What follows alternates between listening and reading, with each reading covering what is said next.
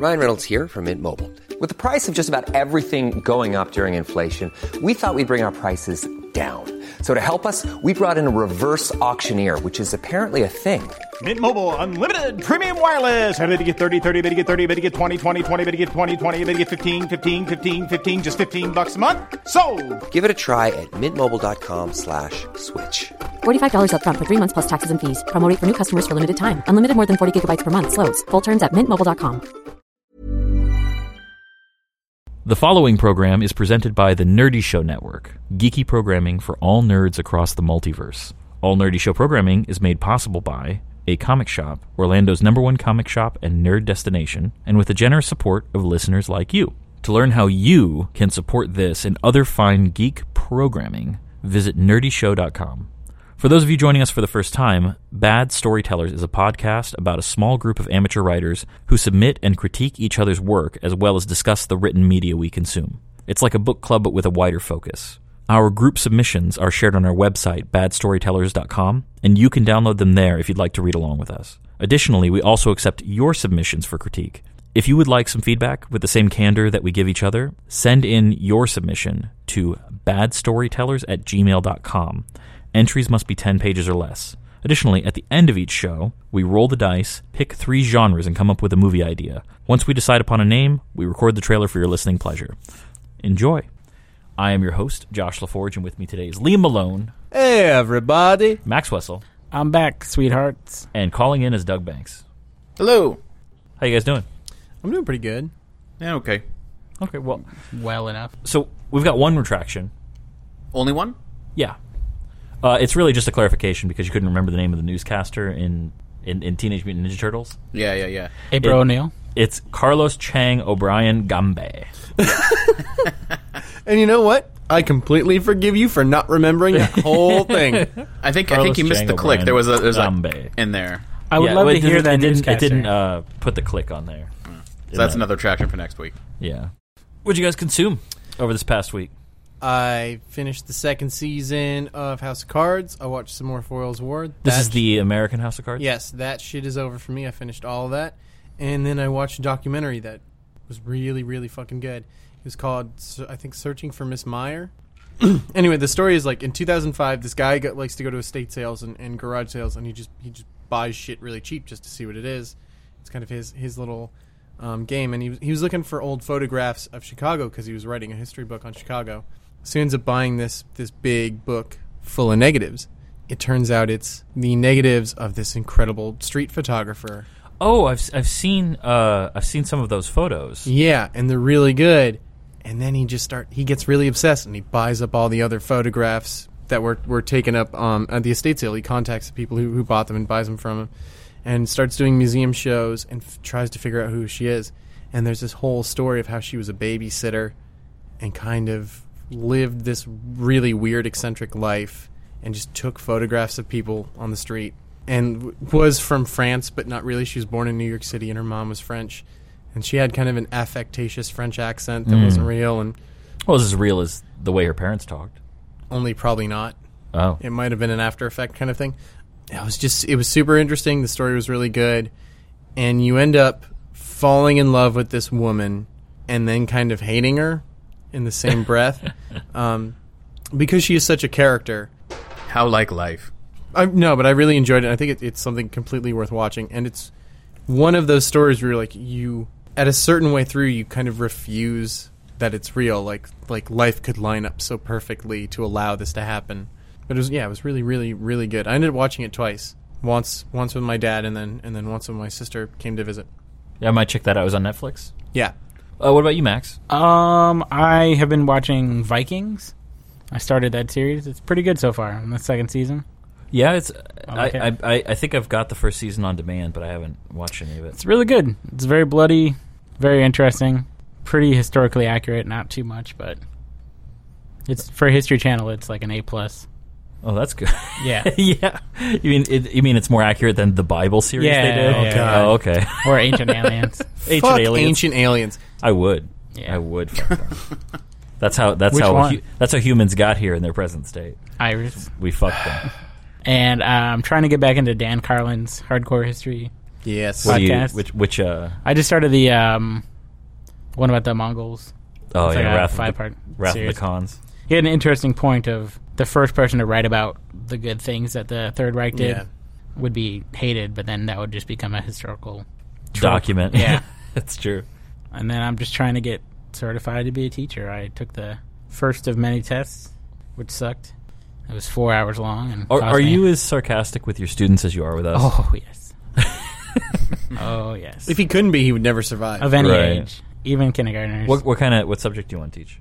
History. That makes sense. That's my degree. Is ever since your fact about Queen Victoria being as wide as she is tall, I'm a little worried about that now. Hey, history is just made up, pretty much. Yeah, it's true. It's made up by suppositions of the people who came afterwards. Yeah. So you could just suppose whatever you want, basically, and it's as good as the rest of history, right? No.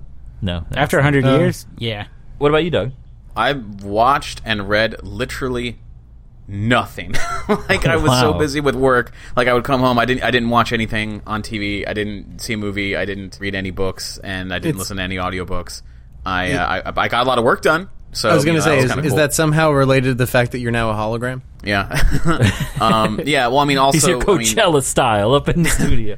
I voted. I did early voting, and I did my taxes. So I'm learning to adult properly. Finally, for the first time. Should we tell him our idea for next time with the smoke machine? No, we already. Oh, we did. I didn't know if he was on at that point. But yeah. Other than that, I tried to get as much work done on all these other responsibilities, and then I'm like, oh wait, I have a screenplay I'm writing, so I added a little bit more. So you guys have already read that, so we'll talk about that when it's time. But other than that's pretty much it. It's boring, but it's the truth. No, you're boring. It's okay.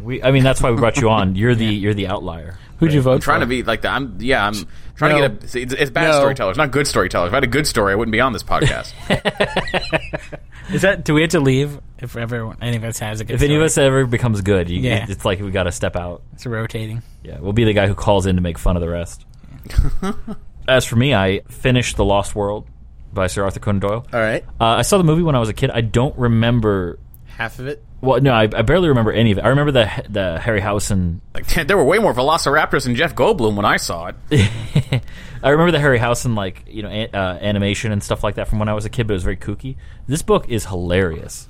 It is great. I did not know the characters were so funny and interesting. Like for those of you who haven't read the book, the main character is a journalist, and he's just all about trying to impress this girl. So he agrees to go on this ridiculous trek to prove this scientific claim that just seems so outlandish by this scientist who's like 5'2", but built like an ape, and he's just impressive and loud and blustery. And the other person who agrees to go is this famous adventurer. His name is like John Rockton or John Roxton, I forgot exactly, but he's a ginger-bearded man who's every bit Van Pelt from Jumanji. You know, when he talks to the main character, he always calls him young fellow my lad. He's like, very well, young fellow, my lad. And just, he's going to keep them all free from danger. And he's got the experience and the know-how to go into the jungle. And they get into the jungle.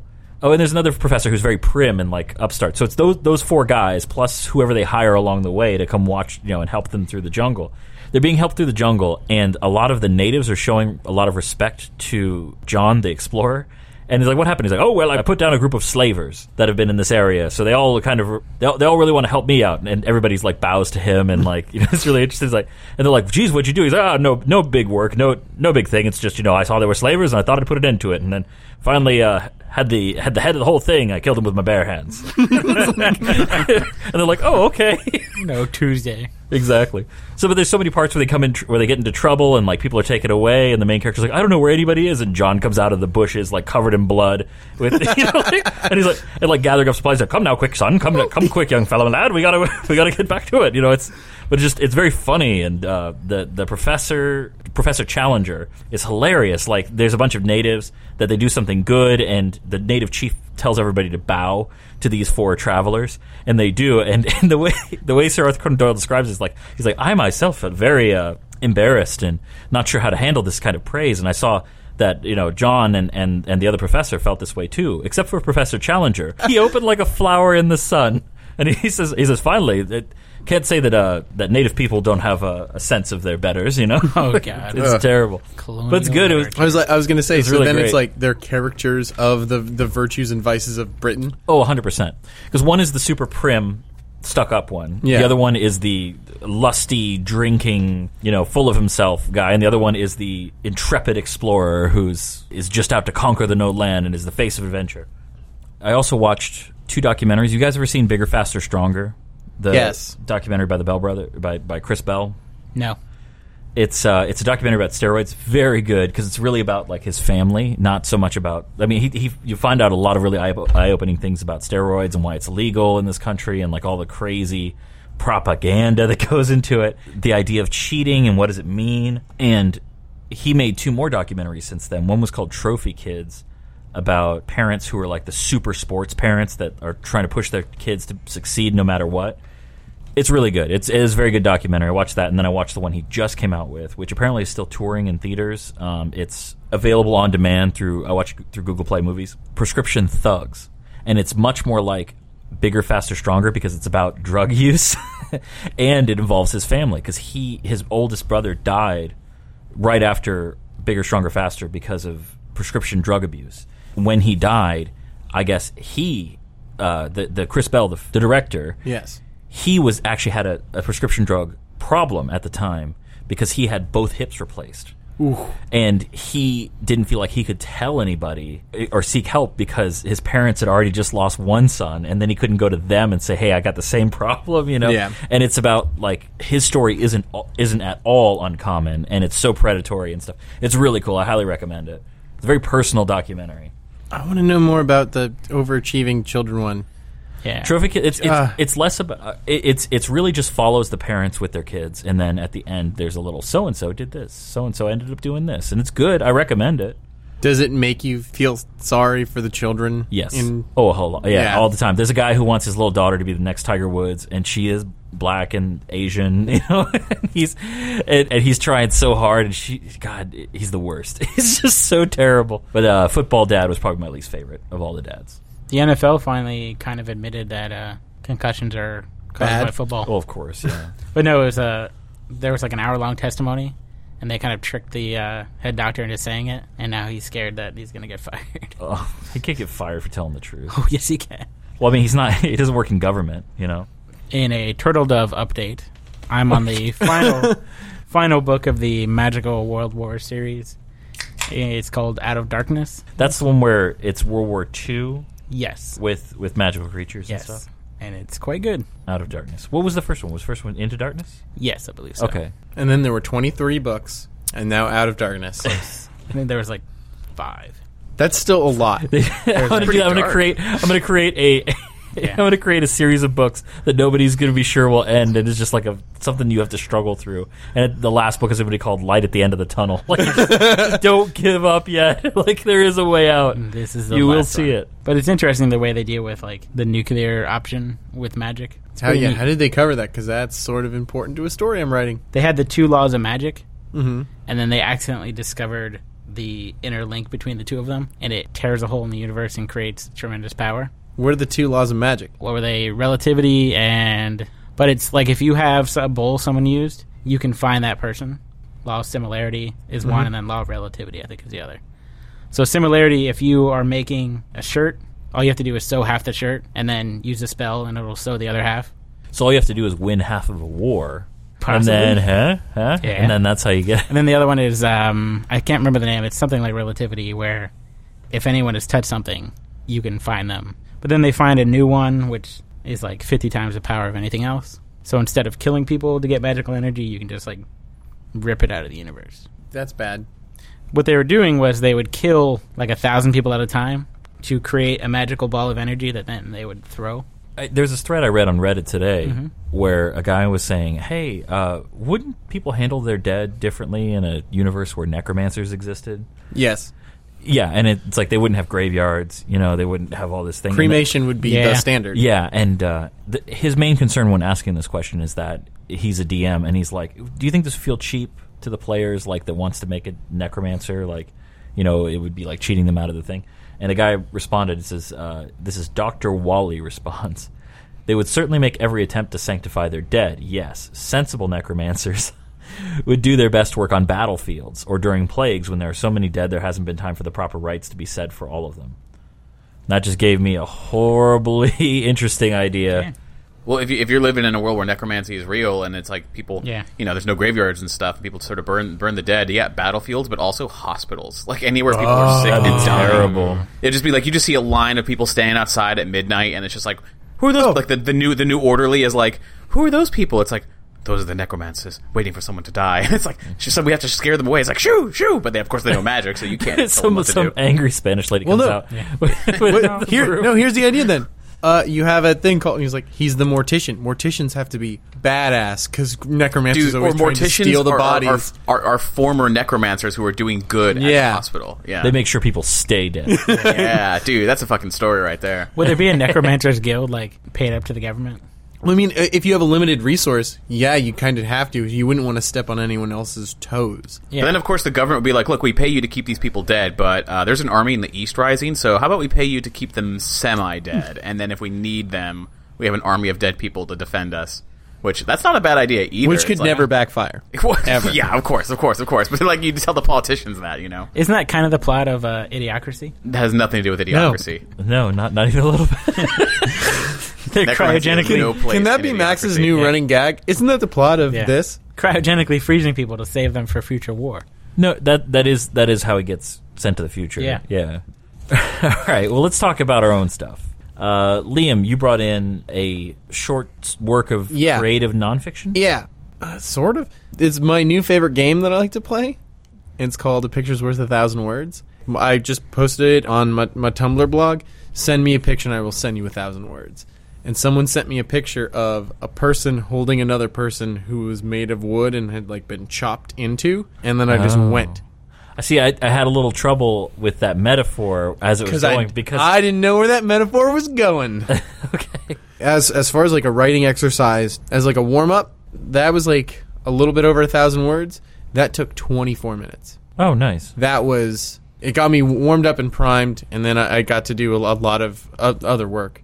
I liked it. There's a lot of typos that I normally don't go into typos, except for... there's a lot of them. I thought you were saying something you weren't a few times. Like, I was like, oh, what's this word mean? And it's like, oh, no, I think it means burnt. I think you meant to write burnt, So it tripped me up a bit. Also, like I said, I was having trouble with the metaphor because I didn't know whether or not you meant literally. Like, at a certain point, I was like, are these people trees? Like, in the middle, I was like, these people might be trees. Yeah. I had the problem with the metaphor as well. I didn't think they were trees. I thought they were really old people because they're talking about, like, wrinkles. So he's, like, spraying out the wrinkles on, like, looking in the crevices and in the cracks. And I'm like... It's like that scene from Hook when they're like, there you are, Peter. Like, I thought this was a story about two old people. I thought this was about two old people who are old and wrinkled, and they're like rediscovering each other through their bodies. And I was just like, I don't know where Liam's going with this, but holy shit, this is bold. Like, and I'm like, these two old people are going to bang. And then he's like, oh, makes me want to wash my together. hands. Yeah, he's like, we were only together for 3 years. And I'm like, would a guy who's like in his 70s really care about a chick he dated like for 3 years, like 30 years ago? I don't know. But that's again the classic me not understanding what Liam's. I did not fall into that. I assumed they were young people, and I picked up on the metaphor. But dude, no, I get exactly what you're saying. Yeah, as soon as you told me the picture that inspired it, I'm like, oh yeah, okay, I got you. I should have maybe included it in the document, in which I might actually do that when I'll before that we post it, I'll include it. But if you ever do that exercise again, I want to see the photo. I want to keep doing it because it unblocked me hard. Like, okay, yeah, it's like a brain laxative. Yeah, because the whole thing is for the first 5 minutes, I was looking at the picture. I'm like, there's no fucking story here. It's a stupid tree person. I don't know what kind of little wooden boy. Yeah, but it's mostly just throw up, and I have it just because the Goblin PI outline that I started doing a lot of work on, I threw away half of it. That's what it's for. Yeah, that's outlines. Because I made a really big decision about the girl to make her less boring. Because that was the problem. I got about to the halfway mark, and then she didn't need to be in the story anymore. And that was a huge problem. Do you mind if we talk about like what kind of direction do you think you're going to go with the story? Yeah, well, because the whole thing is I want it to kind of then be more of a Cold War kind of spy vibe leading up into it, but it's drawn through this very kind of innocuous missing persons case, and then it builds and builds, and suddenly they're in so deep there is no exit. So they, and it isn't even about finding the guy. I mean, they find him, and that isn't even the end of the story. Where the reason why he's hiding is the important part. How do you want this story to go? I want it to end where, I don't know if it's, I think it might be the Dark Passage, where it starts off as like a guy is involved in his own shit, and then he accidentally stumbles upon like Cold War nuclear weapon exchange stuff. I want it to escalate to there. This is the first thing that came into my mind, is that if maybe something is trying to change hands through him because he's like a nobody and he won't understand what he's looking at. But he's not a nobody. Right, well, that's what I'm saying. Yeah. Oh, but everybody knows who he is? No, nobody knows who he is. Very purposefully, we're like, and this is in the campaign, where like there's an organization called the Sparrows. They were the OSS in the war that happened, and the reason why they're called the Sparrows is his code name during the war was Sparrow. So then it was the Sparrows Men, and then they just became the Sparrows. But after the end of the war, because he is not of a regular humanoid race, he kind of gets pushed out of that, and then kind of erased. Well, I guess that's what I'm thinking, is that somebody needs a private eye, and some information is going to pass through because they need like a patsy or something, and they don't know that this guy was that guy. That was just an idea. That's definitely going to be part of it. But then the Sparrows know who he is. The guy who leads the Sparrows now totally knows who he is. That's why he's brought in. Okay. As kind of a trump card, and the auditors, who are the reverse of it, they have no clue. And they get way in over their head, where he's like, I know everything you did. I wrote the book of how clandestine shit works in this country. I love the auditors, because they're like the militant wing of the IRS. They're just, when they come to audit you, you don't want to be there. So it's like being in debt in Nevada. It's like the whole thing is the auditors were created just for essentially to process refugees and immigrants. And then they've slowly expanded their power and do more and more things. And I don't know if we should bring in the Boyers or not. Or so right now, the basic plot of the story is that you have a goblin detective. Yes. What's the first thing that happens in the story? A woman approaches him for her missing employer, and then he immediately starts going through essentially mob contacts, looking to see how he got his money for his shop, because that would be a reason for someone to be looking for him, because he's not that he's been kidnapped, he's hiding out. He discovers that he has not been disposed of, he fled. Okay. So he's going to go looking for this guy, and then the whole plot is he's been tricked into searching for this person who fled on their own. The girl's not really been employed by him. She's part of this faction, and there's another faction looking for him, and they're both looking for him because he was involved in the Doomsday Project of essentially the Nazis, what is passing for the Nazis in my world. Okay. Well, I'm looking forward to see where this is going, but you're essentially remaking the outline? Yeah, because it was going way more interpersonal, and I had a lot of character quirks for Trowell that I didn't like. Like, I was trying to go way too cliche. He was going to be hard-boiled and an alcoholic. And I decided that wasn't the proper vice for him. Like, you need a vice. You need a thing that he's kind of dealing with. Is Trowell kind of like Garrick in Deep Space Nine, where he's like a former... He's a man who used to be on top, and now he isn't, but he's still doing his job. And I think the thing I'm going to choose from is where he's an insomniac, and he just doesn't sleep enough. And when he's involved in a case, he stops sleeping because he just is getting obsessed and becoming too thing. So there's a time limit. He's got to solve it. Yeah, where he starts unraveling due to the pressure and some like post-traumatic stress disorder kind of stuff, where he starts getting back into spy mode. He's very effectual in it, but he loses sight of the particulars of the details and also the fallout, because in war, victory was everything. The most important thing. Now in a time of peace, that's not the nicest thing to have to deal with, and he also doesn't wield government power anymore. But I want this to be eventually to be a reveal where like the girl was chosen because of something in his past. He recognizes it and is totally aware of it, and is not angry where they're at the end. Where after everything is tied up, she's like, "Well, thank you for finding him." He's like, "I know you're not. Like, stop. Let's stop pretending this was about." And then I also want to work in, because I want to write another story afterwards, which is just about Whitechurch, which is a Jack the Ripper ripoff. Jack the Ripoff? Yeah, and he's the one who finds Jack the Ripper. Well, that could even be, what would you call it, a foil, like, or a story that runs counter to this one. Well, yeah, well, no, it's a previous story, and a lot of not wanting to deal with anything is based on the fact that like he solved that case 2 or 3 months prior, and it just took it out of him.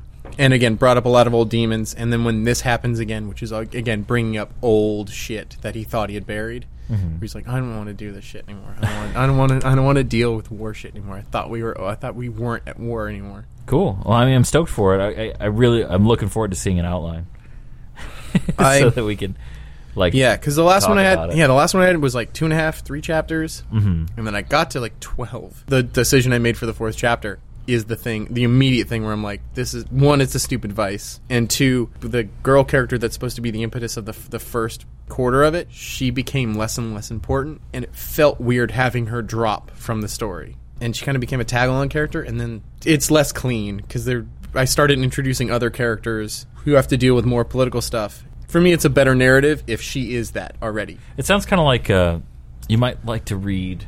Every time I recommend Liam sees a movie or reads a book that I think would be very fitting, he's already done it, but I'm going to risk this one anyway. Liam, did you ever see The Spy Who Came In From the Cold? No. That is Cold War, like 100% spy thing, and it's not a lot of detective work involved. It's not a stretch for me to say it felt like the most realistic Cold War movie I've ever seen. It would be boring compared to like any spy movie you'd see nowadays, but if you want like something that feels so freaking real with these interesting characters, I can't recommend something better. I do have one more question though.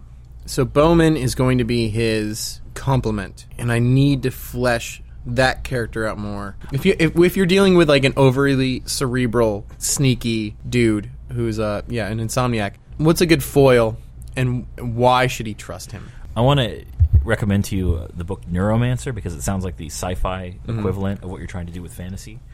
And the main character isn't a PI, but he's a war vet who had a specific job in the last war, and that's what they're using him for. So it's like this. It's noir, but it's also a heist. But he never knows the details going in, and he has to suss it out and find his contacts and stuff. And there's a ton of characters in that story. There's the character that's their boss who has his own problems, and then there's the lady, and I can't remember her name. I'll put it in as a retraction, but they call her Steppen Razor, and she's an assassin. She's from Johnny Mnemonic as well. And there's a lot of really good stuff it does with it. I mean, you could have a romantic relationship like they do in that. You could have... I'm already wanting the girl to try to be a romantic honeypot, and then he just doesn't go for it. Because to him, it's very... obvious. Yeah, it's super obvious, but he plays along with enough to figure out what she wants. What about you, Doug? Tell us what you brought in. Well, like last week, I brought in the first scene of The Planet Without Christmas. This one's longer. A little bit better. It took some of your guys' advice and notes. I saw the weight thing rather than the length. I puzzled over that for a long time, and I realized that the size of the ship doesn't really matter. You know, having the weight would be a bigger deal. Plus, the idea of him having to use the shuttlecraft and like have a rush emergency landing, it's like he can't really change the size of his ship. So he was either going to have to I was going to have him like break the law and then like, okay, I'm gonna just go down to the shuttlecraft and get there early and tell them, oh, it's still arriving. It didn't make that much sense. But now with the weight being a problem, I could be more specific about the weight and have it feel like it's screwing him over even more. So it's not about the size of the ship; it's about the weight that he's carrying. Because mass is kind of a harder thing to fuck with. Yeah. Exactly. And it's just like, okay, well, what can we do? You know, like I can't, and even specifically the weight of the cargo, not the weight of the ship, because if it's just the weight of the ship, he's like, all right, we'll dump our waste, dump this, and then we can land.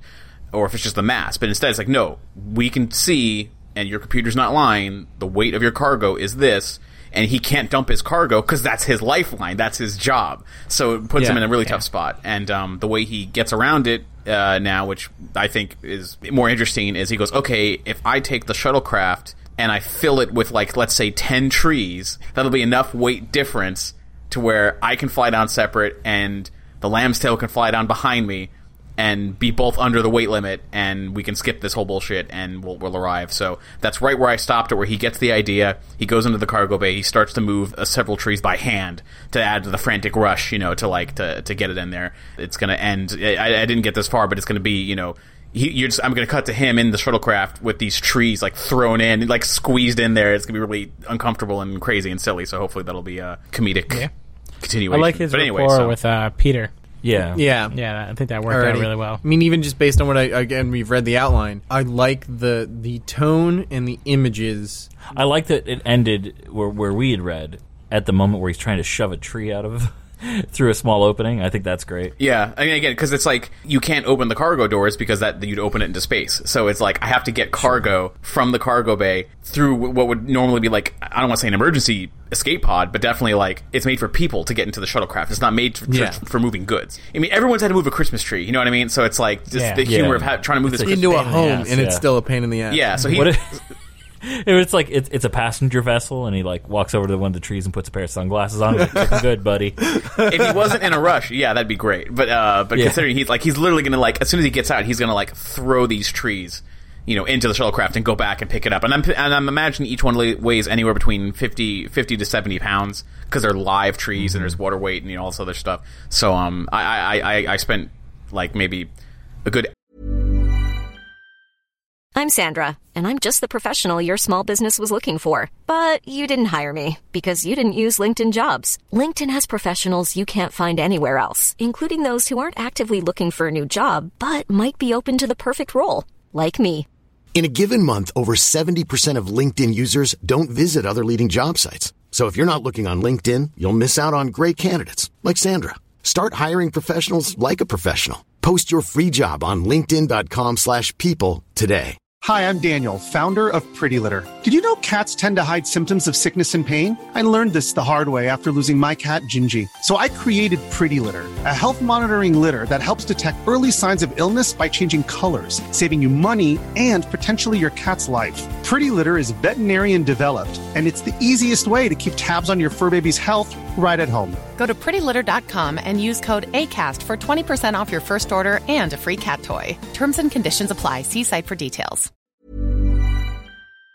Hour trying to determine how much does the standard Christmas tree weigh, and then I had to find the right species. That was a rabbit hole I do not recommend going down. But yeah, trying to find the weight of a living tree, but without having proper dimensions. But then anyway, so that was tricky. But I think I got it. And each tree weighs about 50 to 70 pounds.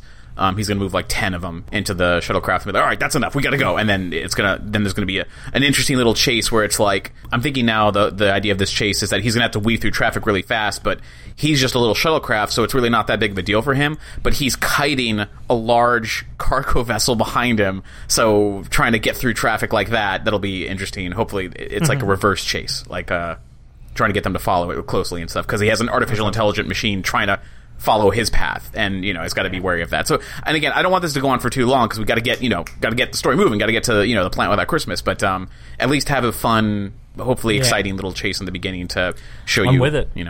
Once he lands and they're going to unload more, he's going to have like it's not going to be him unloading it, but it'll be like an automated little cart that floats down or whatever. Yeah. And I didn't have time to get that far into the story, but I am going to take the advice of having his wife be like the dispatcher or operator. So I'm thinking like during the chase, he's going to be like close to landing, and it's like all crazy and stuff, and it's going to be like incoming call, and Peter's going to be like, Captain, you got an incoming call from your from dispatch. And he's like, oh shit! He's going to flip it on the audio and be like, hi honey, like immediately. To like so you're learning several things at once. Hopefully, cool. That this is a family-run business, and that he knows he's already in trouble because she's calling because he's probably already late. All these things piling up. So I also shortened some of the jokes a little bit to hopefully get a little bit funnier, a little bit tighter. But other than that, those are the only real changes, and that it's a little bit longer. But I know there's not a lot to go on because it's literally just like the first 4 pages. But so anyway, any other thoughts? I dig it, man. I just want to see more. I thought the exchanges were good.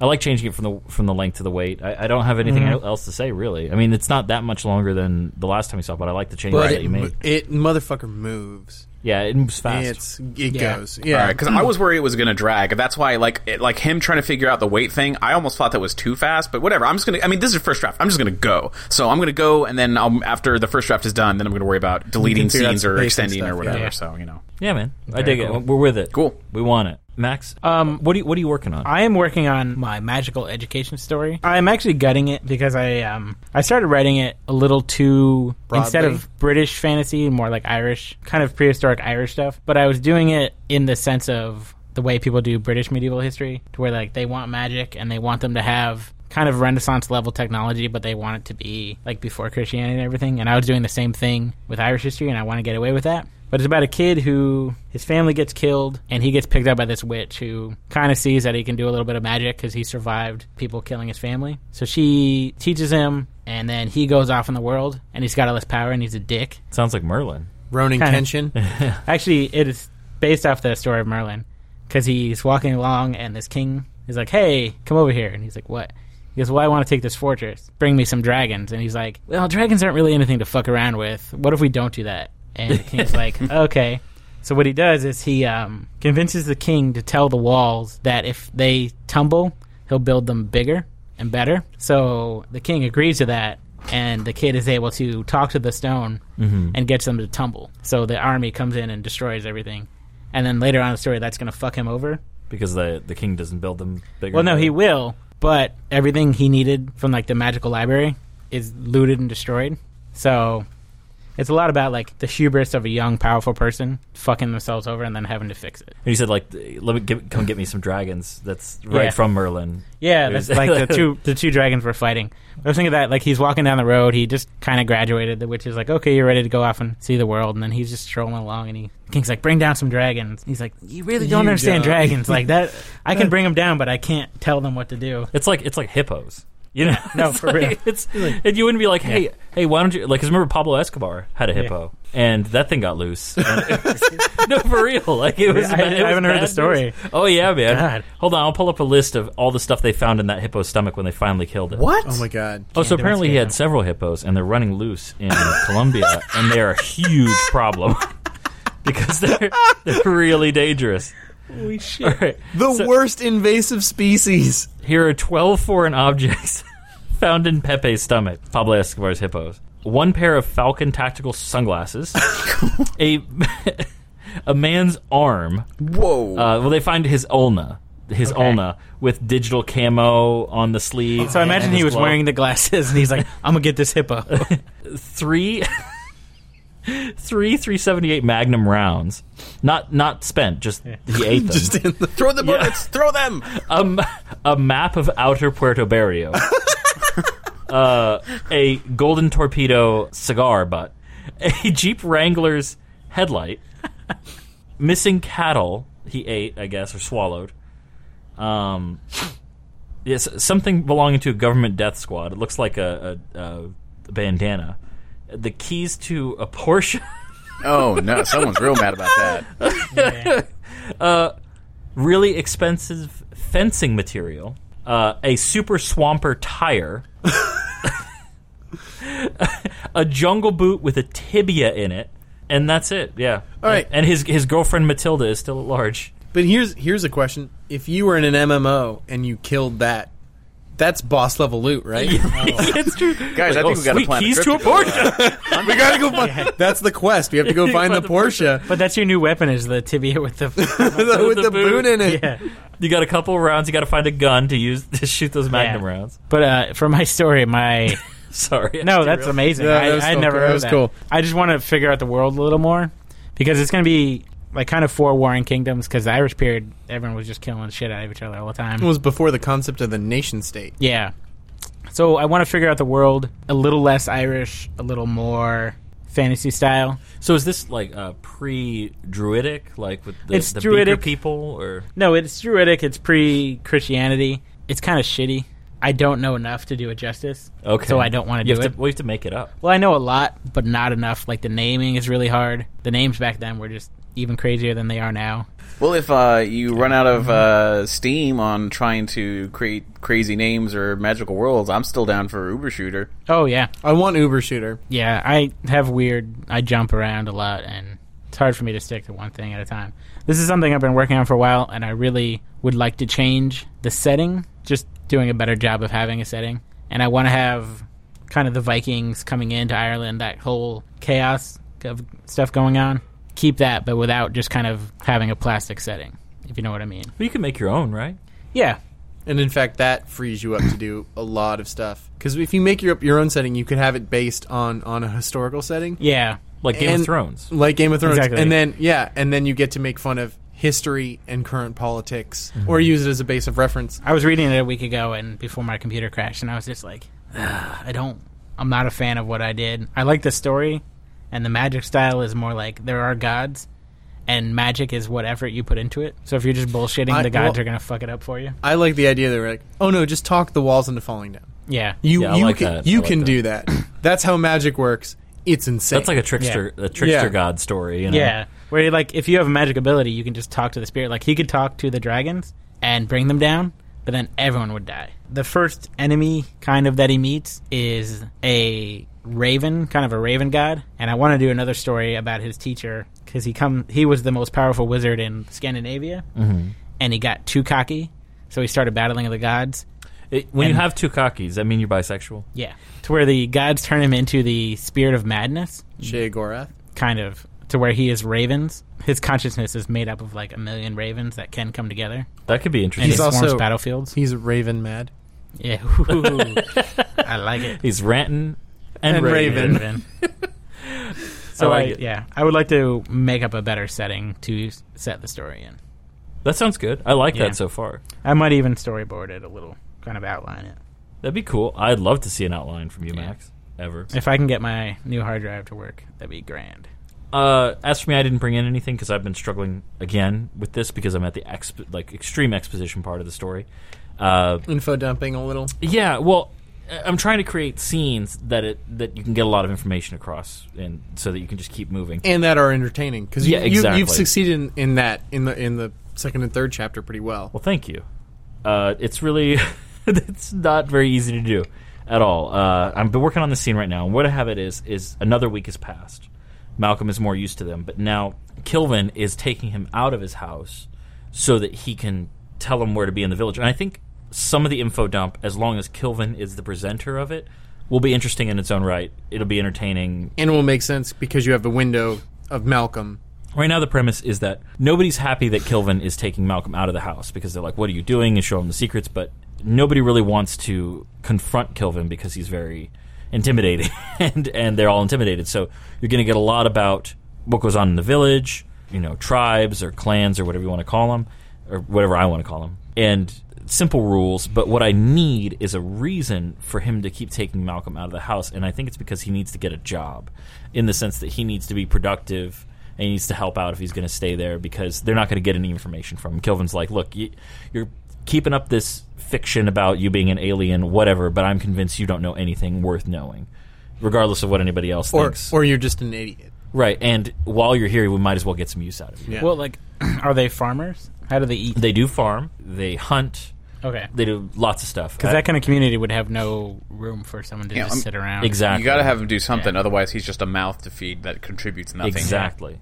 That's exactly what my thought process is. So I was thinking he could help out with a blacksmith. He could help out. Well, I would almost say just even lifting. If he's a structurally different creature. Kilvin, I think, has been very critical of him because he is weak. Whereas kids his age that he's seen, they're much more robust than Malcolm. Malcolm's, Well, that could even lend credence to his story. There's a good time travel story I read. It's about a guy who, during the Cold War, he's in Iceland. He's a U.S. soldier, and he gets sent back in time to, the 800s. Right about the Vikings time that you're watching right now. Well, he's just there, and they're like, okay, who are you? And he speaks Icelandic, which is a language that hasn't changed in 1,000 years. Yeah. So he can speak to them. And he's like, oh, I'm from the future. And they're like, oh, that's bullshit. And then he can't do anything, nothing. And they're like, oh, okay, that kind of makes sense. And he doesn't know he doesn't have any practical skills. Yeah, they're like, can you work metal? He's like, oh, yeah. And then he just breaks a spear. And they're like, okay, fuck. What? He doesn't know how to fish. He doesn't know how to sail. He doesn't know how to farm. So, he can't be from their time because he can't do anything. Because he would not have made it this long. Yeah, he's a grown man. They're like, no, it doesn't. That could lend credence to Malcolm being from another world because he can't do anything. He can't feed himself. Yeah, I think that's what it's going to frustrate Kilvin the most. But in the most that he knows that Malcolm isn't some spy. Yeah, because he doesn't know how to do anything. He doesn't know how to navigate the woods. He doesn't know. He's out here by accident, as far as Kilvin can tell. You could even have them kind of fake let him go to see what he does, and he doesn't do anything. He doesn't know how to do anything. That's not a bad idea. Yeah. Where he's like, I'm going to set him free. Yeah. See where you'll follow him. See where he goes. We can travel faster than he can. And he won't see us. Yeah. He walks farther into the woods, and they're like, he just gets out there and he just sits down. Yeah. I don't know what. Yeah. What am I going to do? Where am I going to go? Maybe that's a pretty good idea. I do like, but I do want to have a role in the village. And that's what I keep banging my head against. The whole thing is then find what you want Malcolm to be capable of later. Well, I know Kilvin's going to train him to be to be doing that stuff. But I think I want him to be making things, right? Because I think he becomes an engineer later. That becomes his passion, is making things. And that's the thing that is outside of the current world. Yeah.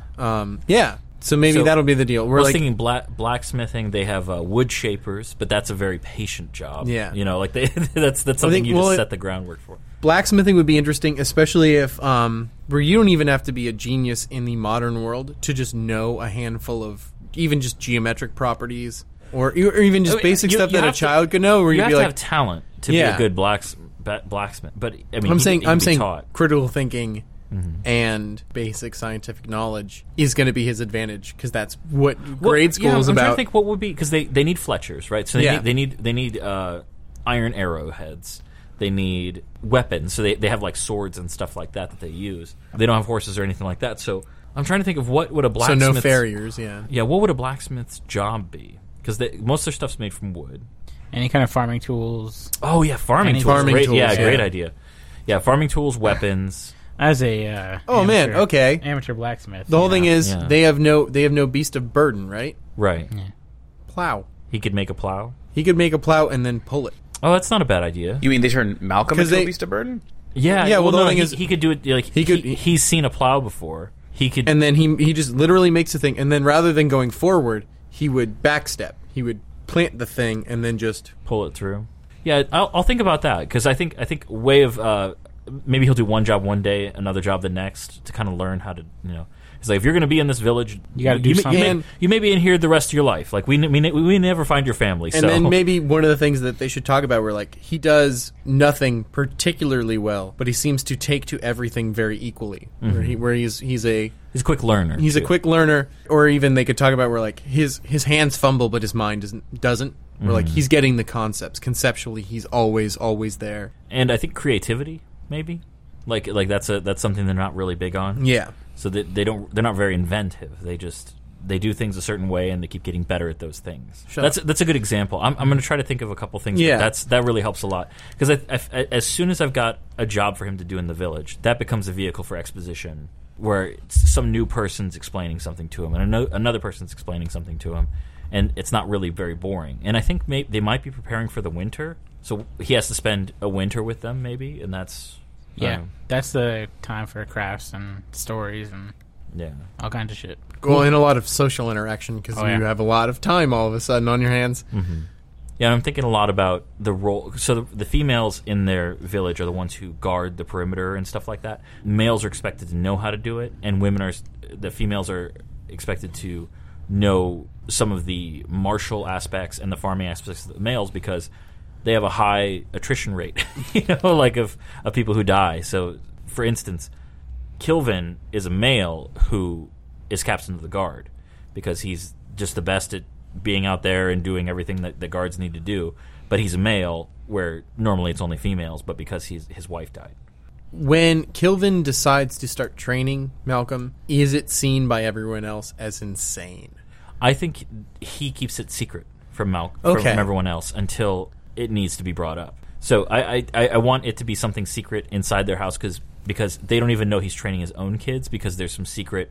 Kilvin has a backstory that the reason why everybody's afraid of him is because he's rumored to have killed his own family for making his harangue, his fighting style, for polluting it. That's not the reason that they're dead, but that's what everybody thinks it is, and he's kind of sworn off. He's not going to seek another mate, he's not going to get more kids.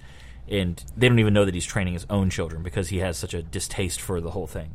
So then when he finds out that not only is he training his own kids, but he's training, a foreigner, that's a big deal in their village. They're very upset with him. Well, anyways, thank you guys. That's really helpful. That'll help me out, help me move past where I've been writing and rewriting. Well, yeah, and that's, again, the point of all of this. Yeah. Yeah. All right. Well, let's move on to the bad story trailers. Bad story trailers. Part of the podcast. Bad story trailers. All right. So up next is the bad story trailers part of the podcast, where we roll the dice, pick 3 genres, and then put together a movie, and then record the trailer. So first number is 43. Gas Lamp Fantasy. We've had this one before, but let's keep it for now. Do we even use it? I thought that was one of the Only ones slightly, we, yeah. I thought we Let's say, threw it away. Fantasy's counterpart to steampunk, in which settings are often Victorian or Edwardian socially or technologically, but with non-scientific elements or characters included. Although it was originated by girl genius, modern Sherlock Holmes, Dracula, and Jane Austen pastiche would also fit within this subgenre. Leave Extraordinary Gentlemen, maybe? Frankenstein? That counts. Yeah, they'll do it. That's more science fiction. biopunk. Yeah. But it is science fiction. All right, Max. 63. Paranoid. I like this already. Paranoid fiction is works of literature that explore the subjective nature of reality and how it can be manipulated by forces in power. These forces can be external, such as totalitarian government, or they can be internal, such as a character's mental illness or refusal to accept the harshness of the world he or she is in.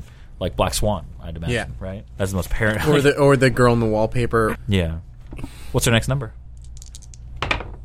99. 99. Police drama. Gaslamp police drama. Paranoid. But a All right. totalitarian. Well, first thing I think of is a constable.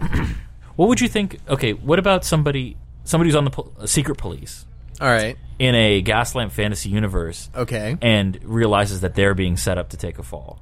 Yes. Or are constantly they? suspects it.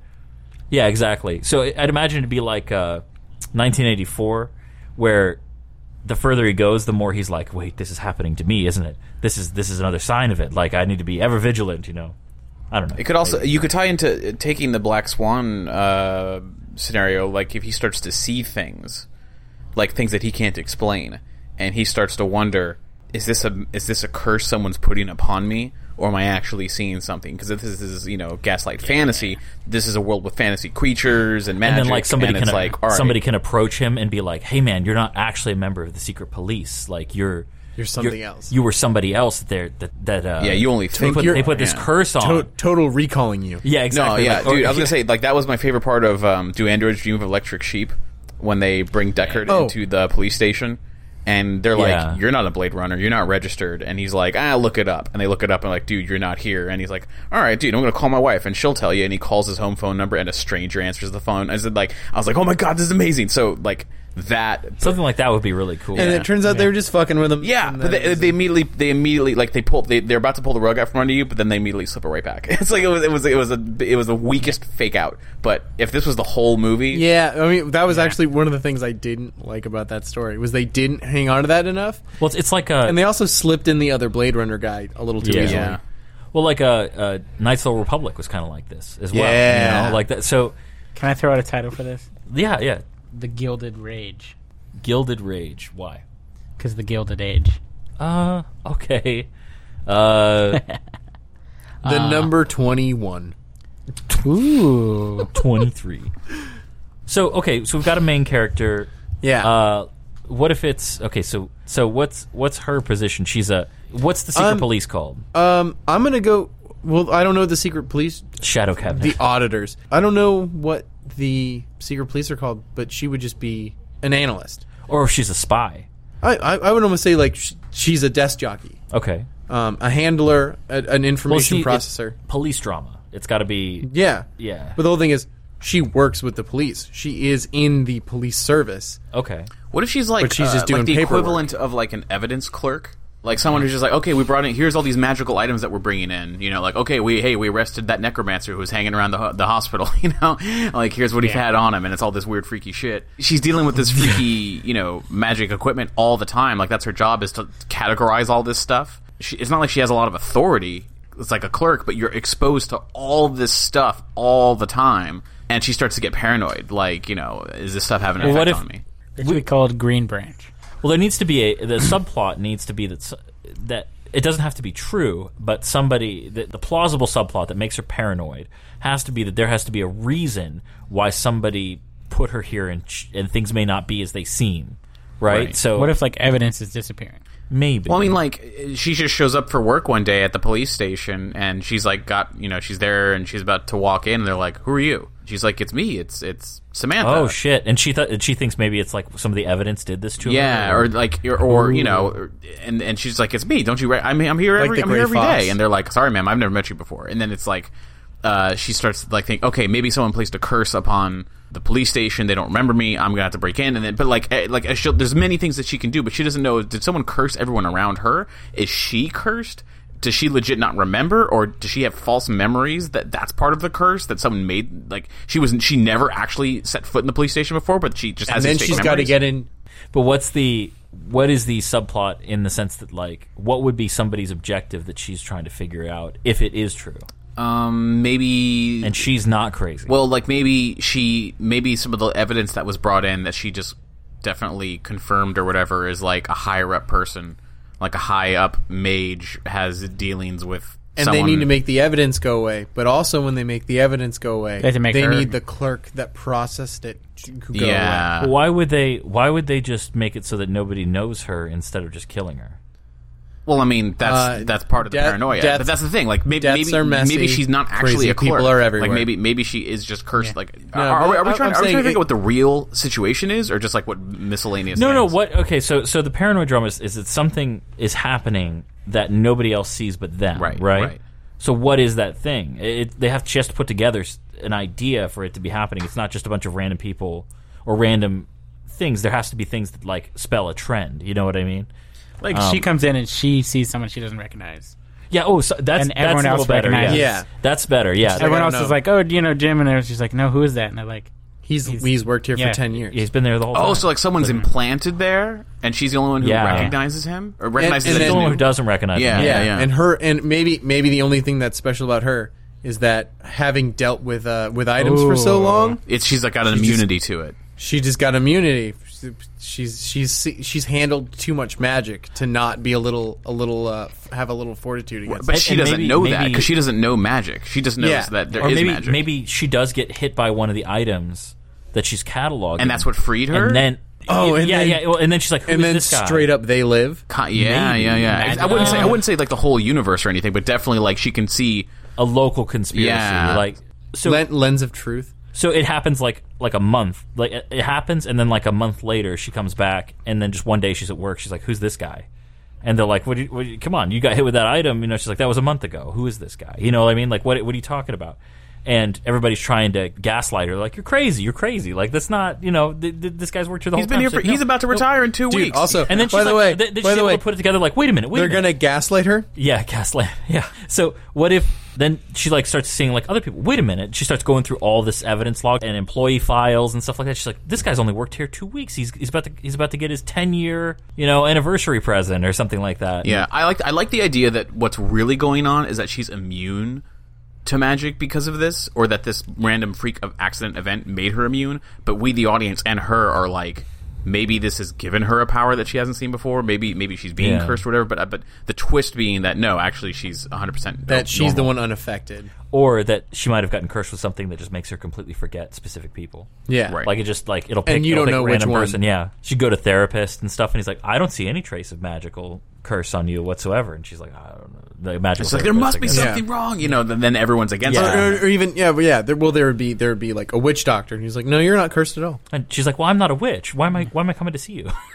well, she would go to the police psychiatrist. That's a max level joke. Fuck you. Max wouldn't have delivered it that way.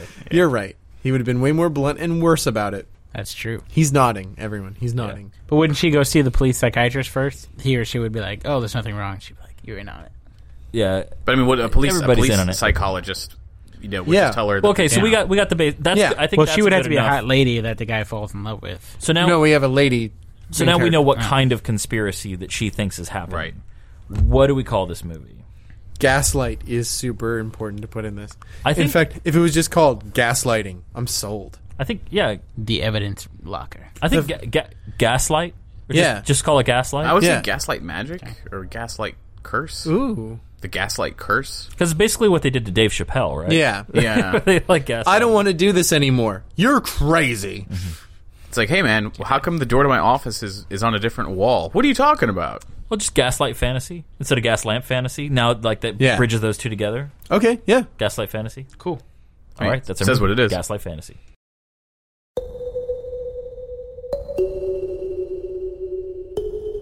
For someone who saw magical artifacts every day, Colette's life was pretty bland. Hey, hello. Morning, Golden. This is item 349BQ. But one special item would turn her world upside down. What's this one? Don't know. Seized it from a real piece of work. Sork was running a mind control brothel. By the gods, that's awful. We don't know what any of this crap is yet, so be careful. Merlin's ghost! Are you okay? I think so. I don't feel any different. Let's go see the diviner, just in case. Had she really escaped unscathed? You were sorely missed. Poor Luke mislabeled half the warehouse without you. Oh, come on. 25%, tops. I'm sorry. Do I know you? Oh, that's cold. Harry thought of all this just for your return. That's a hell of a way to treat an old friend, huh? It's all right. Golden, what is this? I've never met this man before in my life. Magic, mystery, and frightful horrors await in Gaslight Fantasy. Thank you, everyone, for listening to Bad Storytellers, now presented by Nerdy Show. If you like what you heard, please rate and review us on iTunes, like and follow us on SoundCloud and Audio Boom, or subscribe and stream us from Google Play. I've been your host, Josh LaForge, and I'd like to thank my writing group again, Doug Banks, Liam Malone, and Max Wessel. Now remember, as listener-supported entertainment, we rely on you to keep this and other shows on the Nerdy Show Network alive by telling a friend or funding the network via Patreon.